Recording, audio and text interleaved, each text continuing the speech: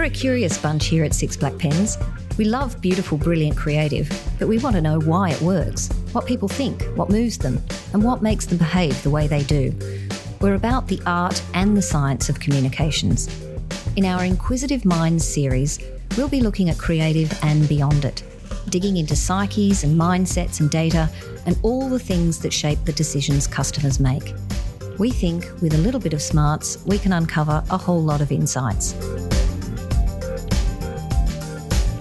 Today I'm talking to Six Black Pens Head of Creative, Jo Mayock, about how we can use communications to manage and address the barriers to change. We want to answer the question, how can you plan for change so it becomes an opportunity and not a hurdle? So thanks for joining us, Jo. So my first question to you, why does change matter? Why should the way we approach change be important to any organisation? The short version is we're surrounded by it. The increased rate, the volatility, the overall impact of change, that's no secret. You know, the genie is very much out of the bottle, and a lot has been written about change, in fact, being really a kind of a defining characteristic of our time. It's now clear that the increasing pace of global and economic and technological developments have really made change a kind of a constant. It's almost an inevitability for organizations. And anecdotally, you know, particularly here at Six Black Pens in the last few years, across almost every single one of our client categories, we've observed and in many instances been asked to help manage, indeed, sort of seismic changes to those businesses. And that's great. You know, that's a good thing because we see change as an opportunity, especially considering that there's a pretty big difference between change that just happens and change that is planned. Because organizations can employ planned change to solve problems, adapt to external environmental factors, improve effectiveness, do all kinds of really positive on the front foot things. And by doing so, they can actually harness and use change to not only survive complex and strange times, but prosper and thrive. So really that's a really positive thing for us that we've been asked to help plan for change as opposed to our clients just letting it happen. Yeah, that's right. That's right. Like I said, there's a huge difference between change that just happens and planned change. When you're on the front foot, when it's proactive and you put plans in place and you're getting your story straight and you know what needs to be achieved, that's really what's led us to the creation of this framework. So, Jo, what I'm interested to understand is, you know, are there any dynamics that we need to be aware of when it comes to this? How can we better understand change itself? Yeah, there are some key aspects in understanding change itself. The first, I guess, is identifying reasons for change. It's pretty obvious, but there will be vastly differing reasons for implementing a change. Also, recognizing different types of change that's needed according to the scenario and the reasons and the causes. There's also the kind of this concept, embracing the concept of resistance. Resistance is a big kind of hairy thing that sits at the heart of any change initiative. And it's really important to have a deep understanding of the dynamics of resistance. And then lastly, it's really about understanding and deploying the right strategies in response. So in terms of, what was the first part? Oh yeah, reasons for change. There are many examples of reasons for change. I mean, the list is almost endless, but we're talking about things like, for example, fixing what's broken. You know, an organization may have a structure or a methodology that is no longer performing or is outdated or is just bust. Another example would be seizing opportunities, say for, you know, the result of developments in technology or a shift in the competitive environment. Something that we come across a lot is aligning organizations, especially large, complex ones that might have lost clarity or lost focus, or maybe the result of mergers and acquisitions, that kind of thing. Or also, at a very, very high level, it could be the result of a change of vision, you know, which happens more often than you'd expect. You know, the need to fundamentally shift the direction and aspiration of the organization. That's always very interesting as well. So there are lots of reasons to implement a change. Yeah, it's interesting that there are so many reasons. Do we find that there have been any which are more predominant in some of the examples we've worked with, or is it a sort of a combination? Actually, it's interesting that you raise combination because it's more often than not a combination. And even if it's just cause and effect. So let's say we may have a change of vision. The organization needs to head in a slightly different direction. That may result in the creation of new value propositions and things like that. And people need to be brought along for the ride for that. And that's something that we're pretty well built to handle ourselves. Yeah, the idea of combination is important, but I think there will nearly always be one big major driving force behind any change, be it environmental or strategic or that kind of thing. So you mentioned up front, you've talked about the reasons for change, but then you also talked about it's important for us to recognize the types of change needed. Can you tell me a bit more about that? Yeah, that's the second really big piece in understanding change is the types of change, because again, they differ vastly. But when we're talking about, and this is getting more technical and more specific now, when we're talking about deploying different types of change, we can almost see them as interventions, because that's what we're doing. We're getting in there and we're interfering with the situation. And there are a whole host of different interventions that may be appropriate for different needs. Again, just some examples would include human process interventions, which is really about improving the way people work together. And there'll be a number of tactics around that, be it, workflow redesign, HR type stuff. But yeah, all concentrating on getting the most out of the way people interact together. Another would be techno-structural interventions, which unsurprisingly focus on technology and structure. This is where interventions, including things like downsizing, for example, that can come in. That's a techno-structural intervention. And obviously there are huge ramifications around that in terms of, the job to be done, communicating that and managing that process in an overall change management program. And again, going back to strategic interventions, they can be about organizational design and cultural re-engineering. There are lots and lots of interventions, and it's important that we understand those as in our broader understanding of change management itself. So there are quite a few things to consider there. So we've got different reasons for change. We might have a combination of those reasons. We've got these different types of change. So you've talked about some of the interventions there. Now, something else that you mentioned before, which I found interesting, is also talking about, you said, embracing the concept of resistance. So can you tell me more about that? What else do we need to know about that? How can we unpack that a bit? Yeah, this is the third key element. And resistance is really interesting. And for us, actually, it's probably the crux of the topic, at least for us as an agency. Resistance is interesting because it comes in many levels and it comes in many forms. It can come from the level of the individual, the person, which I can kind of expand on a little bit. But also you get organizational resistance, which is about that kind of dynamic and groups, and the way the organization is built sometimes is a contributor to resistance. But there's all different types of forms. For example, cognitive rigidity is something that I think we all know a stick in the mud. Some people, are just like that, and they need help, and they need help in understanding, which we'll kind of expand on.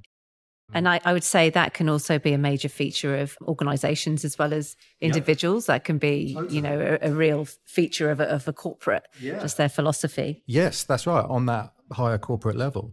Another example would be a kind of a lack of psychological resilience. A lot of people, more than you might think, really fear change as a default setting. That's their starting point. People don't like change. It doesn't matter what the change is. Or even things like time. Sometimes firms, and this can often be at the organizational level, have an intolerance to the time involved in a change. It's not that they don't want it to happen. They just don't want to be rushed, and you need to. So in terms of understanding different types of resistance, and there are many, many more, it's really important that you know what you're dealing with so that you can deploy the right responses. But when we talk about resistance, probably, and my favorite in this instance, when talking about organizational changes, and this is straight from behavioral economics theory, is status quo bias, which I know you know a lot about, which is really a mixture of a couple of really strong biases, a mixture of loss aversion and the sunk costs fallacy. Basically, what it means is we tend to focus more on what we could lose than on what we could gain by trying something new.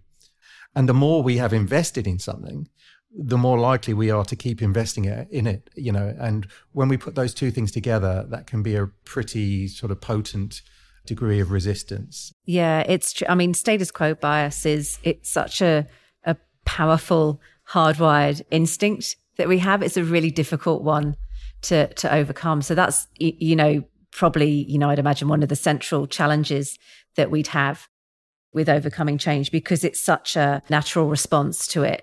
And it's, it's really, really hard to overcome that, and that's psychological resilience that you talked about is like, how do you sort of coach people around that, and what do you do to mitigate it? That's really interesting. Thank you.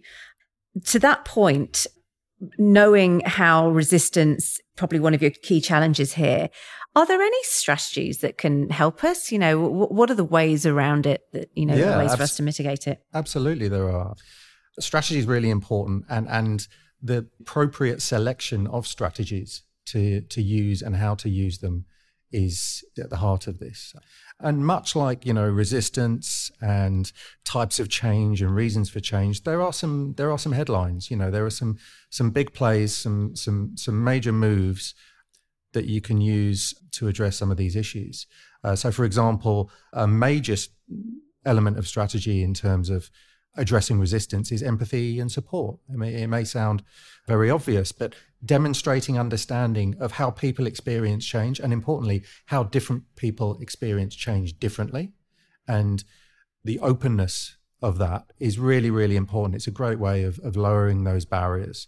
And in a meaningful fashion, showing empathy and demonstrating support whilst people are dealing with change. So this works on a sort of more of an individual basis. Yeah, that's right. Yeah, that's right. But I guess in a way that you could view it on an organizational level as well, in terms of the team and in terms of a broader, more holistic view of a group of individuals. I think that works as well. But another major strategy is around clarity and providing it, where often, and this would come under the banner of different types of resistance, vacuums get filled, and often not with the right stuff. So by providing clarity for people, you're mitigating that, because we know that people tend to resist change when there's uncertainty or where they're uninformed about any potential consequences. And as I said, if you leave that as a vacuum, it will get filled. So providing clarity and arming people with an understanding is really, really important. Yeah, I think that is incredibly important, just from some of my experience looking at, I guess, behavioral strategies to help manage change, like, big sort of organizational change. And, one of the major barriers was it wasn't clear what's happening, when is it happening, what's the timeline, how am I going to be affected? People want to know these things. Yeah, that's right. And as an organization, you may not have all the answers, but being transparent about what you do have and what you don't have is a really great strategy to bring people on board and bring them along for the journey and get that engagement. And then the last one that I've kind of made a note here is participation. And again, I think it's another obvious one. We know that one of the most effective strategies for overcoming resistance is to get people involved. Really simple. Get them to participate, get them involved, have them own the process, have them own the wins. It's a proven tactic and it works incredibly well. And so, yeah, in terms of strategies, again, there are many, and it's important to identify the right ones and to employ them at the right time. But for us, and really what I guess this podcast is about, is what underpins all of these, and the thing that we are most interested in is communication. Because you really can't use any of these strategies without carefully considered use of communication. And that's why we built the Communicating Change framework. Okay, great.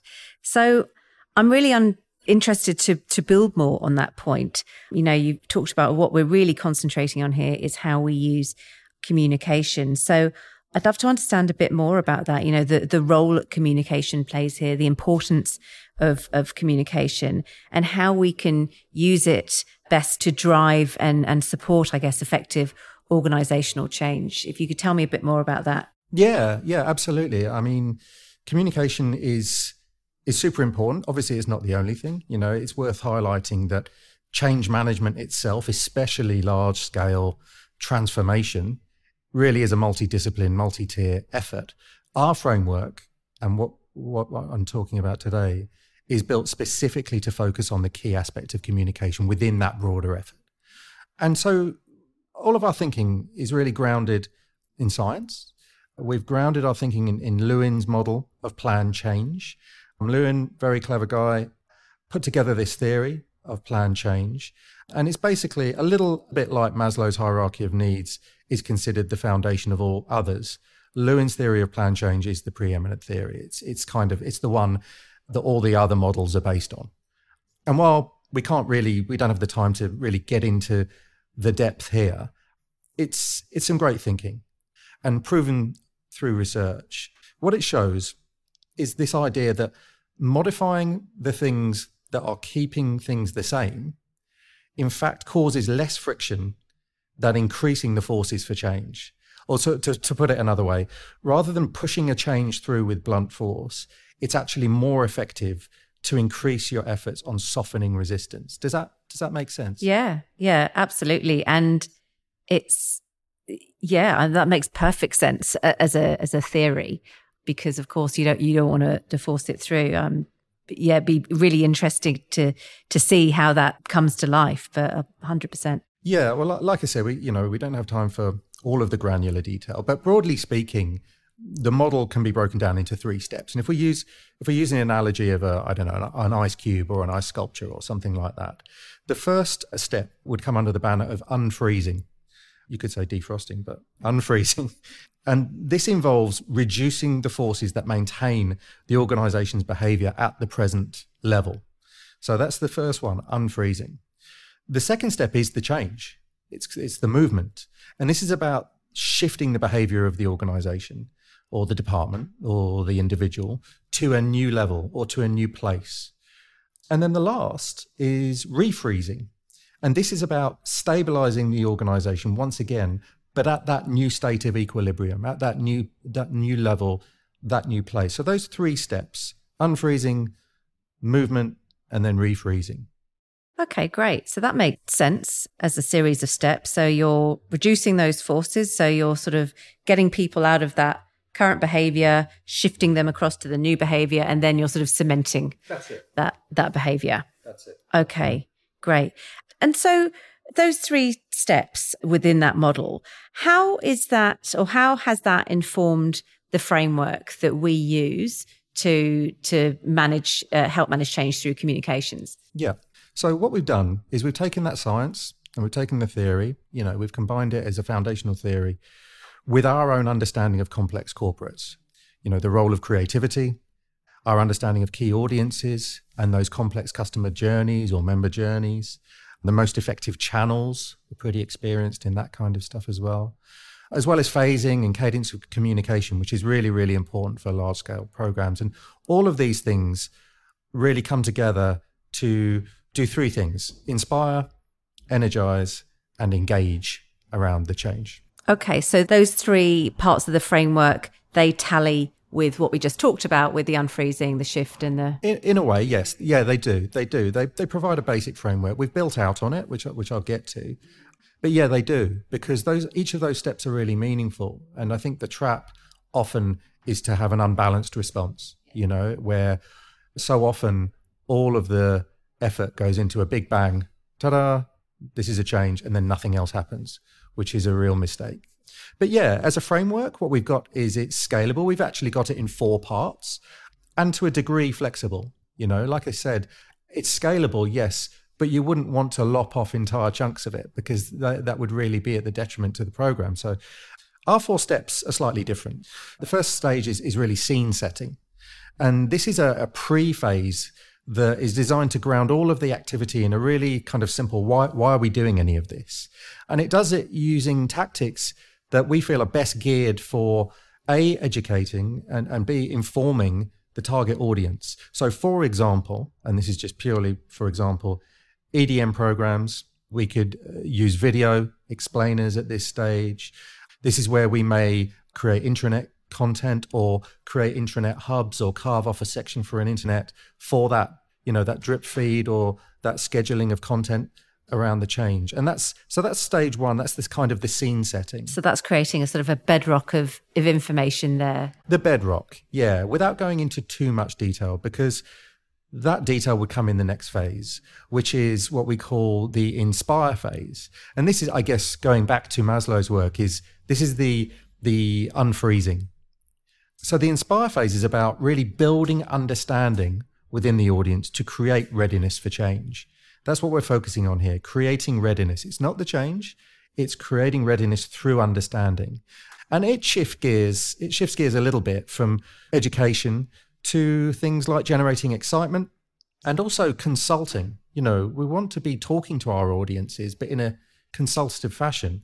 So for example, this could be about creating launch in a box packages to create buzz, or the creation of physical or virtual workshops to start to have that kind of bit more of a conversation going on around the change. So there are a number of specific tactics as we move through gears, everything from education and informing through to generating excitement and beginning to consult. And we've got lots and lots of tactics that we can deploy throughout those stages. And then in our framework, the third phase is the energize phase. And this is going back to Lewin's work, is the movement. This is the change phase. And so this is about creating momentum through implementation. So changes are being made, but to match up with that and properly support that, the tactics shift again. And for example, they could shift through to encouragement. They can shift to securing commitment. And so for example, we could create customer forums with live Q&A sessions, always very powerful when a change is happening, to be reminded of the real need for a change, and there's nothing like hearing it from your customers. We could set up internal competitions run via the intranet to secure that commitment and provide that encouragement. Or we could design ways people could create their own personalized manifesto. So we're getting people more involved. So that connects with what we talked about under resistance strategies when we talked about participation. We said that's a really effective strategy. You get people 100%. Involved and they feel more ownership. That's right. And then the last stage is what we've called the engage phase. And this is the kind of the refreezing. So this phase is about making that kind of that long-term cultural shift stick. And it does it by building on previous phases, but also providing praise and securing ongoing commitment. So for example, we might create quarterly periodicals, whether they're physical or digital. We can create workbooks for teams to track their personal or their team progress in their small corners of the overarching change. There are a number of things that we can do to kind of secure that ongoing commitment and support people as they move and navigate their way through the change. And how important do you think that last phase is? Super important. Yeah, it's the thing that often drops off. And I think it's something that requires commitment, but also some very finely tuned communication. So it's not nagging, if you know what I mean. It's more encouraging, and it's more about embedding that understanding and embedding that change going forward. So in terms of the flexibility of the framework, is there any phase that would give, or is it really a question of the level of each phase or the scale of it? Yeah, I don't think any phase can just disappear. I think they have to support each other. I mean, obviously, we have to be realistic, in terms of if there's a change going through the business, we're not looking for hobbies. It's an appropriate response. And I think that for that reason, some of the phases may get more attention than others. That's fine. But what I would be wary of is just discounting anyone in particular. I think it's really important to have the scene setting, because that's the first news, that's the headline. That's the first impression of the change. And then building that understanding and creating that readiness for change within the audience through understanding, arming them with the facts, and often being quite honest, is really important. The energize phase, building that momentum as the implementation goes through and providing that encouragement and commitment, securing that commitment. I wouldn't want to remove that. I think that's really important. And then we just touched on the last phase, making that cultural long-term, making it stick. You wouldn't want to go to all of that effort and then just let things go back to the way that they were. It's a really interesting framework. And, I love that it's so clear. And, it's what, and the clarity is that we know what we're doing at each different stage. And it's all geared up to really address barriers. What have we seen in the way of, obviously this is something that we've rolled out to a few clients, and have you seen it be successful? Have you seen it? Absolutely. Yeah. Yeah. I mean, we have a client who has been through and will be through more merger and acquisition scenarios with a potential internal and external impact on the perceptions of those mergers and acquisitions on a brand level. And by implementing a program like this over a space of time that is planned change, not just dealing with change that just happens, we've been able to get ahead of it. And we've been able to communicate effectively, deploying the right tactics at the right time to the right audiences. And we've been seeing really fantastic results, surprisingly good results. Fantastic. Well, that is so interesting. And thank you so much for spending some time talking about that. Really big thank you for all of those insights today. No worries. A pleasure. Thank you. Thanks for listening. I hope you enjoyed the episode. If you're interested in hearing more, our contact details are in the show notes.